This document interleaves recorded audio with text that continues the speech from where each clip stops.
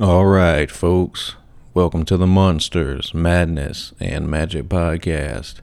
I'm your host, Justin, here with a quick word before we dive in. Now, in this episode, I chat with the musician Roy Khan about religion, the early years of Camelot, songwriting, singing in the shower, new material from Conception, and more. As always, thank you for listening, and if you'd like to help the show grow, please leave us a review wherever you're listening to the podcast. Anyway, without further ado, here you go. Greetings, boils and ghouls. This is your comrade, the Crypt Keeper here, reporting dead from the sanctuary of the strange. Tonight's macabre myth is a fright-filled feature, one overflowing with monsters, madness, and magic.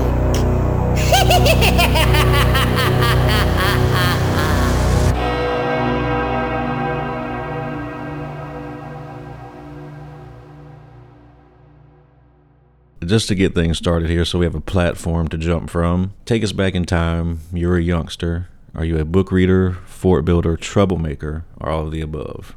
I guess all of those, in different periods of my life. I mean, I had a short period where I was really opposing to teachers and parents and all that. But I think I was a pretty good kid. Read a lot, and I had my periods of opposing authorities and everything that stood in my way.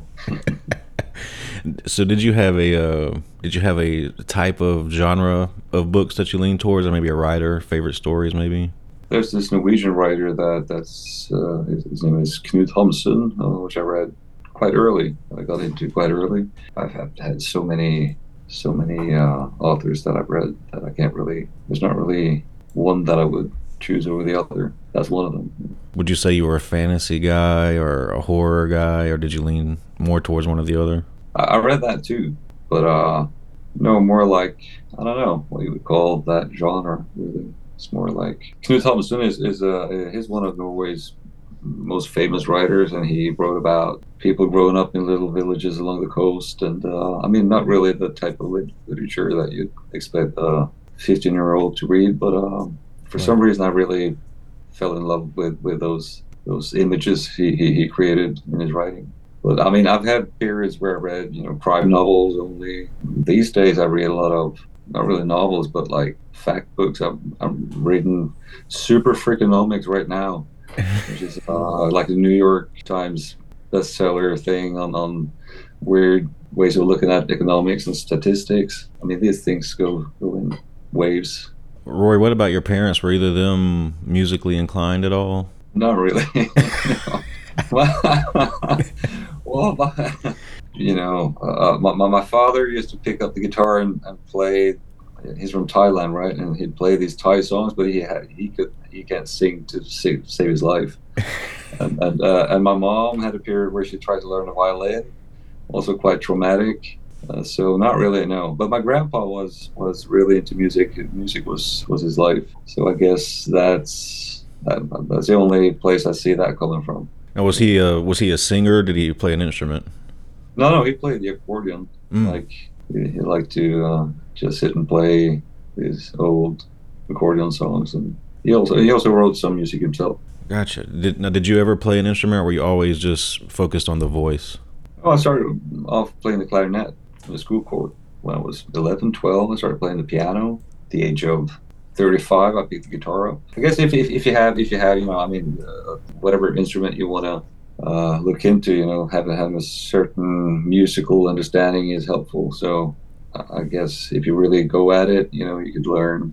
Probably not any instrument, like the violin, for example, is extraordinarily difficult to learn. Having that interest and having that in my blood is helpful. I try to learn new instruments. So what records were spinning around your house when you were growing up? What sort of music did your parents play? Pink Floyd, Bee Gees, ABBA, Elvis Presley. That was probably my first, big idols somehow. Yeah, the first song I ever remember hearing was Yesterday, the Beatles. Roy, this is something I like to ask everyone just because you never know. What scared you as a kid? I don't know, quite a bit. It's not really something that jumps out as a big thing. I mean, my mom and dad, they were, at the brink of divorce, like, when I got older. So that was something that I remember as being not so pleasant. Well, and they eventually got divorced. Yeah, no, I don't know. I had a pretty fearless childhood, I'd say. That's I was good. lucky. Yeah, I had a good childhood. So, at what age do you realize that you have a great singing voice? Did someone else mention it to you? Did your parents notice? Yeah, no. Well, I started singing. I mean, when I totally fell in love with Aha when they came out in the mid '80s, and I started singing, these songs. And Morten Harket has this high shiny voice, and I discovered that I could do that same type of falsetto, and I could do "Take on Me," which was like goes from way down there and all the way up to that high note. Somehow I could do that. I guess the fascination for singing was discovered at that point. It wasn't until from then on I sang in the shower, even at school. And it was actually at school one time after like around the football or something. I sang Alone, the Heart song. Yeah. I sang that song in the shower, and this guy came up to me and said, "Hey, you gotta." And then in the showers where we, in a wardrobe, we had these tall ceilings and concrete walls, so it was the reverb was really nice. So I just loved standing there singing. And this guy heard me, and his brother, I think, or somebody he knew, anyways, had a punk band, and they were looking for a singer. So my first audition was for a punk band, but that was it. I was there for testing out, and it was a cool band, but punk wasn't really my genre. I started listening to metal by then, and yeah, that just wasn't my thing. But that's how it started, and via him again, or via that band, I got into this top 40 band, and we played around the area where I lived for a couple of years. And after that, I went to this musical school where a friend of the guys in Conception also went, and he tipped them about me after that year was over, and that's how I got into Conception. I auditioned for them. And do you recall your very first time on stage as a vocalist? Very first time, did it go off without a hiccup? The very first? No, I don't. The very first time? No, I don't. That must have been with that top 40 band, if you could call that a stage. I mean, playing in front of drunk people, dancing and yelling and drinking, but it was a really good learning experience, because it was kind of low key, and no, I liked it. Moving on stage and interacting with people, and I definitely discovered that I liked it. Hey, obviously you're good at it. So when you think back to formative films and TV shows that you grew up on, what comes to your mind initially? TV shows? There was this, what was it called? Century? There was this guy, Zebulon. I'm not sure what it was called in English, but I think it was Century. It was this Western series. I'm not familiar with it. I think it was huge all over the world, and it was American. It must have been big in the U.S. too. Zeb McKayan? Is that ringing a bell? I'm gonna do a Google real quick. Well, when I search it, How the West Was Won comes up. Yeah, that must be it. That must be it. Yeah, I mean that, and like where I live, we had one channel, right? That's all we had, one TV channel. So we gathered, every Saturday evening, we sat down in front of the TV and we watched whatever was on, Yeah, we had pizza or fondue or, had something good to eat. So those Saturdays were good memories. Movies and I mean, that was one of them. But it's a Western guy, huh? You like Westerns in general? Yeah, good ones. Like with any other genre. Yeah. I like good movies in general. I mean, I'm really, that goes for music and books and movies. I digest whatever, I could read a good review of a book and I'll try it out.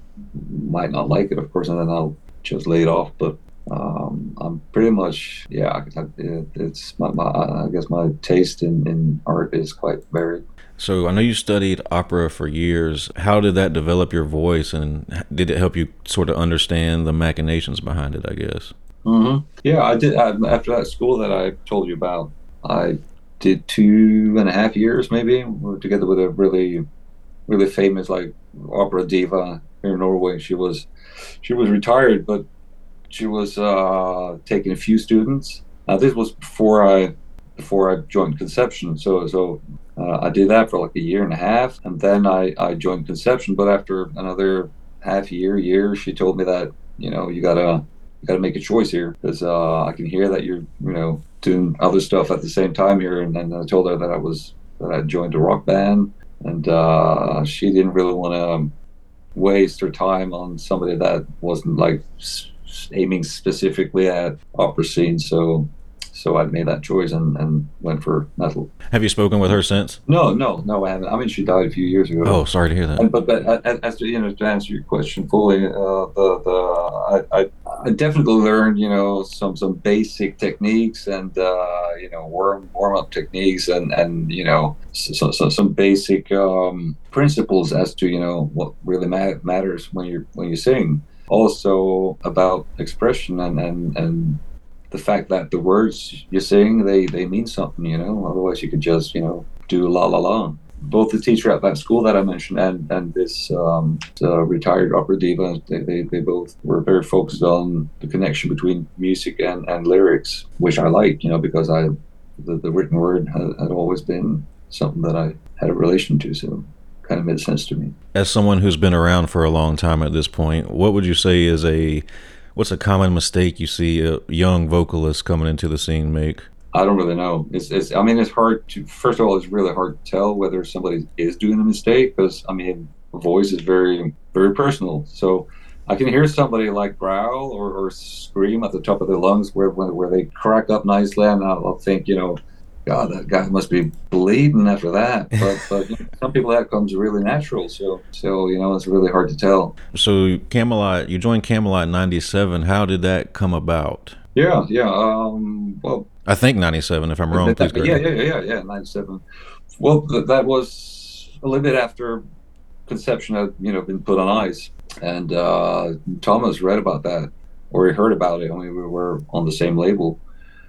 So he managed to get my dad's phone number. There's not really that many people with that last name in Norway, so he managed to get my dad's phone number, and he gave my phone number to Thomas, and he called me in the car. That was the first. That was on my first cell phone. Like in the beginning, like '97, and that's when I got my first cell phone. So I remember picking it up in the middle of I parked the car and picked the phone up between Oslo and Elverum, where I lived at the time. And said, "Yes, Thomas Youngblood from." I thought he said Tampax, Florida. You heard about Tampax? And he said that, yeah, we got this record going, and our singer, he doesn't really want to go abroad, and we want to try to make it internationally. So, are you in for that? And I've never been to the U.S. before, and they paid me pretty well. So, I thought, yeah, why not? Went over, met the guys. Cool experience. I didn't take part in much of the writing of that material, but me and Tom made one song together, like from scratch. I did a couple of lyrics on the Siege Perilous album, but me and Tom made a song from scratch for the Japanese bonus track. That was the first song we wrote together. We just wrote it in the studio with a keyboard and a guitar, and I mean that whole thing was a really cool experience. And we thought, hey, we've got to look into maybe trying to work out some more. And the rest is history. So that was your first trip to the U.S. What were your first impressions of the U.S.? Was it a big culture shock initially? Not really. I mean, if there's one country that we get to see a lot on TV, it's definitely the U.S. So not really. But it was really cool. I love the U.S. Love the U.S. So you ended up sharing a lot of the songwriting duties with Thomas. You're writing concept albums like the Black Halo, inspired by Faust and such. How far were these concepts planned out? Because I know the Black Halo sort of continues from what was introduced in Epica? How did Mhm. that just happen that way, or did you guys No, plan that this was out? planned. That was planned. Prior to recording Epica, we had this plan for a double concept album. We were looking for a concept, and I found this book in my shelf. It was actually my now wife's book about Faust. We tried to read the book. It's a really hard book to and we read summaries, and we figured, this is something that we can project onto our own lives, and especially me as the lyricist, I really felt that was something that could very nicely be used for a double concept album. But I mean, this is just loosely based Yeah. on that book. Some other things are recognizable, and some things are really very personal. When it comes to writing lyrics, is it easier if it comes before or after the music? I very seldomly write the lyrics first. Very seldomly. I'm not even sure I've ever written a song that actually, or a lyric that actually became a song. At least not, entirely the way. Of course, I can take it and swap sentences and words around and mold it to fit a song. But I never. It's almost always the other way around. So you joined the band, and like you said initially, that first album you didn't help with much of the material. How do you wiggle your way in and then become one of the primary songwriters? Did Thomas sort of notice that you had a knack for it? Yeah, well, yeah. I mean, there were a couple of things that changed with at that time, and it was both me that came in. Casey was the new drummer, and Sasha and Miro came in and keep like Miro did a lot of the keyboards or orchestral arrangements on Fourth Legacy, right? Right. And Sasha is a really good producer that he can help you let your imagination be the limitation. It went quite naturally. Both me and Tom figured, the two of us were a really good team, as to get a band up and going, and so many things that come into play when you want to build a band. Like there's songwriting, lyrics, image, all the business elements that they're needed. Luck, not the least. Timing. So many things that need to fall in place at the right time. And I just want to, to a lot of fans, Roy, live performances are everything, and you're one of the vocalists that comes up a lot.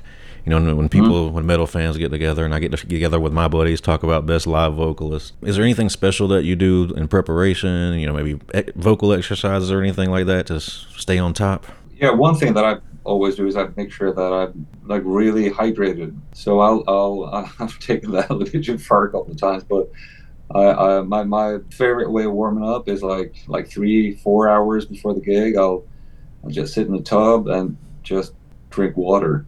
And a couple of times I've drank so much water that I've gotten dizzy, and it wasn't until later that I found out that that's actually the first stage of your body shutting down. So like drinking a couple of gallons of water if you haven't eaten, that's not really that can be dangerous. I've toned that down a little bit, but making sure you're hydrated from within is very important. I like to be warm in the whole body. Like right before, I'll do some push-ups or just jog on the spot. Or a very common exercise for singers is to like blow in a straw like into a bottle of water. That really helps, creates this vacuum in your or not vacuum but pressure in your this space where your vocal cords are. So playing the clarinet, yeah, is actually a very good way of warming up. Except everybody else is not necessarily sharing that that point of view, but because I'm really that good a clarinet player. Hey, whatever it takes. Roy, it's no secret that you got burned out and you decided to step away in 2011. So just what was going on, if you don't mind just summarizing? Was there just too much travel? Yeah, everything. Yeah. Too much travel, too much work. I had my first kids, got married, and I was pretty much falling into every pit there was, doing what I did. I really found, and this whole character that I was creating sort of was very different from the person that I was and wanted to be at home. So, and those two characters sort of like, pulled farther and farther from each other, and that whole thing just tore me apart. I wasn't really present when I was at home either. I come back from a 6-week tour and I'll just kick my shoes off and sit right down on the PC and work on something, and it was not good. So and I got mentally sick. That summer of 2010, I had like a period of 5-6 weeks where I literally did not sleep. Maybe a little bit, of course, but there were so many nights that I did not sleep at all, just wandered around the house and worrying about everything and nothing. I know in retirement you joined a church and you began singing in the choir. And have you always been religious, or was that something that you saw after you kind of took a break? No, that was. I mean, religious. Depends on how you. I mean, what you mean by religious? How you define that? But I've always been occupied with the big questions, also spiritual things. I mean, those kind of things have always fascinated me. But there were some really weird things that happened to me in connection with me being, at my lowest low ever, in 2010. That would really. I mean, obviously, I was not. I was really mentally ill at that point. But I mean, we experienced things. I mean, I experienced things that other people experienced together with me, and the timing of things were really awkward. I mean, whatever that was, it definitely made me completely change my mind on the whole issue. Is there a world? Is there something out there that we can't see that affects us? I'm positive about that, and I still have to sit down and pinch myself in the arm and just remind myself that's the things that happened. I mean, some of those things people surely will say are coincidence. Some will say that I just imagined it. Some people will say that. Some people won't even believe. For me, it was very, very clear. Yeah, there's no doubt in my mind. That doesn't mean that completely changed my life. I mean, it did, but it's not like not like I was a whole new being all of a sudden. It's I still have things that I struggle with. It's not like you go from being a arrogant, sinful bastard to being an angel. It's a process, but I mean that all those things, having those things in mind, for me, is definitely gradually changing me in my approach to other people, life in general, and then how I look at the time that I have left on this planet. Well said. And this sort of leads perfectly into what I like to ask everybody. I was going to wait on it, but I'm just going to go ahead and jump into it because you kind of already touched on it. Have you ever had an experience that you would consider supernatural or paranormal or something that you couldn't explain? Yes. Oh yeah, definitely. I mean, I'm the type of person. I'm like, before this, I was quite the opposite of what you would call a Christian or a believer of whatever faith. Some of the things that happen, not only to me but also together with others and to others around me, was like this whole spiritual thing was like bubbling around me at that point, and it was just weird. And I had said before that, there's for me to be a believer of any sort, there has to be like a bloody heavy miracle, and there were some pretty hefty stuff that happened to us, and some of it is not really that cool to talk about because it's linked to things that I don't really want to Right. don't really want to talk about. But yeah, there were some really weird stuff that happened that I mean I would not have changed if that had not been the case. Just moving down the road, you returned to music in 2018, I believe. Did you just start to feel the itch again? And when you rejoined Conception? We actually Torin and Arvid, approached me, and I think it was in 2015, 2016 already, with some songs that I went up to Oslo to tour. Was there at a hotel, and he called me and asked me to come up and listen to some stuff that I'd been working on, and he played a couple of tracks, and I felt like, yeah, maybe it's time to get back in the ring and do this thing that I'm used to be pretty good at. I guess there was a certain itch, but I just really needed that break. I've never regretted quitting Camelot. I mean, I keep saying that Camelot was the best thing that ever happened to me, but quitting was also, at that time, at the stage I was personally, it was also the best thing. Started talking about getting back together, me and Tora, and look at writing some new stuff, and we did, and wonderful songs came out of that, and the ball just kept rolling until we decided to go ahead and produce a new record, in 2018, or 2017. I guess we started in 2017. So 2020, Roy, the pandemic rolls around. How did that affect what you had going on, and how did you keep busy when things sort of shut down? The timing was really bad for Conception, that's for sure, because we had just released, or we were going to release State of Deception, right? And we had this thing with the first crowdfunding campaign that we did with Pledge, right? Was super successful, and spirits were high, and things were going really well. But when we were going to have the money out, the thing went bankrupt. They've been in business for like 7, 8, 9 years. A very good and ready-made company, and I don't know what went wrong. I heard some rumors that somebody, paid themselves more than they should have, and maybe they spent too much money marketing or salaries to build the thing. Anyways, we only got about half of the money, and we still had, when you crowdfund, right, it's like people pay for a product that is not really there yet. Right. So we still had felt the obligation to fulfill our agreement, so to speak, with people that had bought our record that had not been produced yet. So we had to take up a big loan again, like we did when we did Last Sunset back in the day. We produced My Dark Symphony with that money.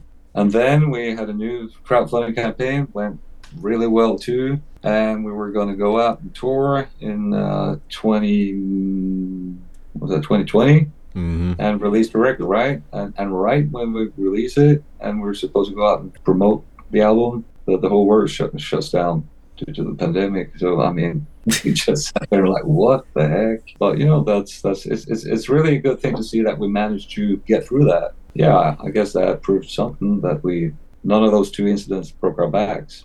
So since now things are kind of rolling again, do you guys have plans to revamp the tour or head out on the road or anything like that? During the pandemic, we didn't really, the business, like running your own record company is a lot of work. Maybe a little bit more than we thought to begin with.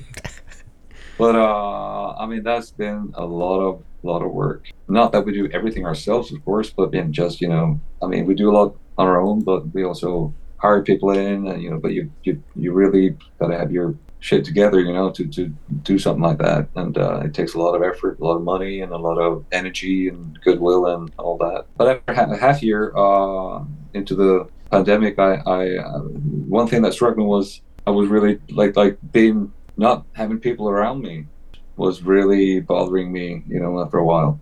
Being a musician, at least in the constellation that we have here, also with Camelot, is a quite lonesome job, right? Because I'm here and Tori lives in Stockholm. The other guys live in a totally different place in Norway. So this friend of mine asked me if I could, step in as a teacher. She knew that I'd been teaching a few years back, and that's asked me if I could step in as a substitute at this school, like not too far from me. So I did that. I wasn't really looking forward to it, and but it was such a joy just having all these kids and all these people around me again. Like, I just felt my very being was I just asked them, is there anything more I can do? And I've been there up till last Friday. Now I'm not, but now everything is open again, and I'm going to concentrate more on music now. So I'm not going to start up again this autumn. That's one of the things I've been busy with, along, having a family, and all the work that comes along with running a band the way we do it.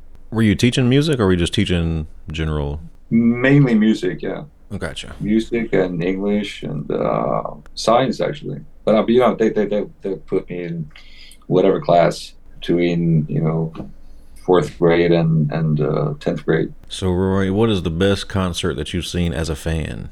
Yeah, that's also a difficult one. I really have a hard time grading, those art experiences. But I remember when we opened up for Metallica back in must have been 2008, 2009 in Holland. Slipknot played after us, and our sound engineer or the promoter took us up in the tower, where the soundboard is. Yeah. And I got to see Slipknot from there. That was a really cool experience. I can have out of body experiences in a tiny jazz club, for that matter. It's like, Yeah. it's hard to grade them. Since you mentioned that, sorry to interrupt you, but I get in this conversation with European fans and American fans. You may have a European band that plays at Wacken and playing in front of thousands of people, but the same band will come to the United States and maybe play a bar that maybe has 1,000 or 2,000 people. I prefer the more intimate bar experience. As a performer, do you have a preference? I definitely prefer the like. There's nothing like a small, tight, sweaty club gig. That's probably my favorite. Like, really, I don't know what it is, but that's something special. I guess it has to do with, like, when you play, at least when you play these big festivals, the crowd just becomes this homogenous, mass, and the distance, of course, is also there. But yeah, I guess you connect better. I do, anyways, with people at club gigs. Out of your entire career, Conception or Camelot, what have you, what would you say is the most challenging single project that you've worked on? Is there one you lost sleep over, be it an album or a specific song or whatever? I was having a hard time with Poetry for the Poison, but not really. But that has to do with that was our 7th album, I think, and I was just getting so. But that also had to do with me being worn out and mentally not really there, because I was starting to feel that I while I was working on The Great Pandemonium, I just had this very strong feeling that this would be my last album. Yeah, I just had a hard time with myself at that point. There's two things that make this job great, in my opinion. That is the creative process, like making the music and recording it too. I love being in the studio and presenting the stuff live, in front of an audience. So I generally love being in the studio and working on new music. Well, Roy, I'm not going to keep you all afternoon here, so I guess just to put a bow on the interview and everything, what's on the horizon for you that you can share? Right now there's quite a few things. One of the reasons I'm not teaching anymore, like one of the reasons I quit now, is I really want to get that solo thing going. Like, I was sure that I was going to go ahead and do that when the pandemic started, but then again, I just did not have I just couldn't sit here alone, like, and work on a solo project, when you feel the need to see people in the flesh, like, already, that was not an option. So that's something that hindered me from that. So that's one thing. There's Conception, of course, live stuff, new writing sessions, and a lot of things, really. Yeah, I'm going to spend more time with my family. The thing is, the last year has been so busy that, I felt that, like when you have a lot of work to do, it's very easy to make family. That's the one thing that you can postpone, like you can, which is not really good. I want to, be there for my kids and help them with school, and I want to do things at home with the house. And, just be dad, I want to work out. I want to, I want to just have a less busy life, and I want to do some new stuff. I hope that happens for you. Thank you, sir. It's been a pleasure to get a chat with you, man. I'll once I get this posted, I'll send it down to you. You have a good rest of your day, sir. Thank you. You too. Thanks. Bye-bye. All right, folks. That's a wrap. I hope you enjoyed that chat with Roy. As always, thanks for listening, and we'll see you back next time.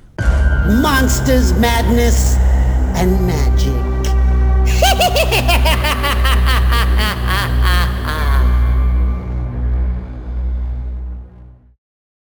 Welcome to the night. You think you know Night Demon? Then the Night Demon Heavy Metal Podcast is for you. Step into the darkness as we peel back the curtain to give you an unprecedented, all-access look into the mind and the heart of the demon.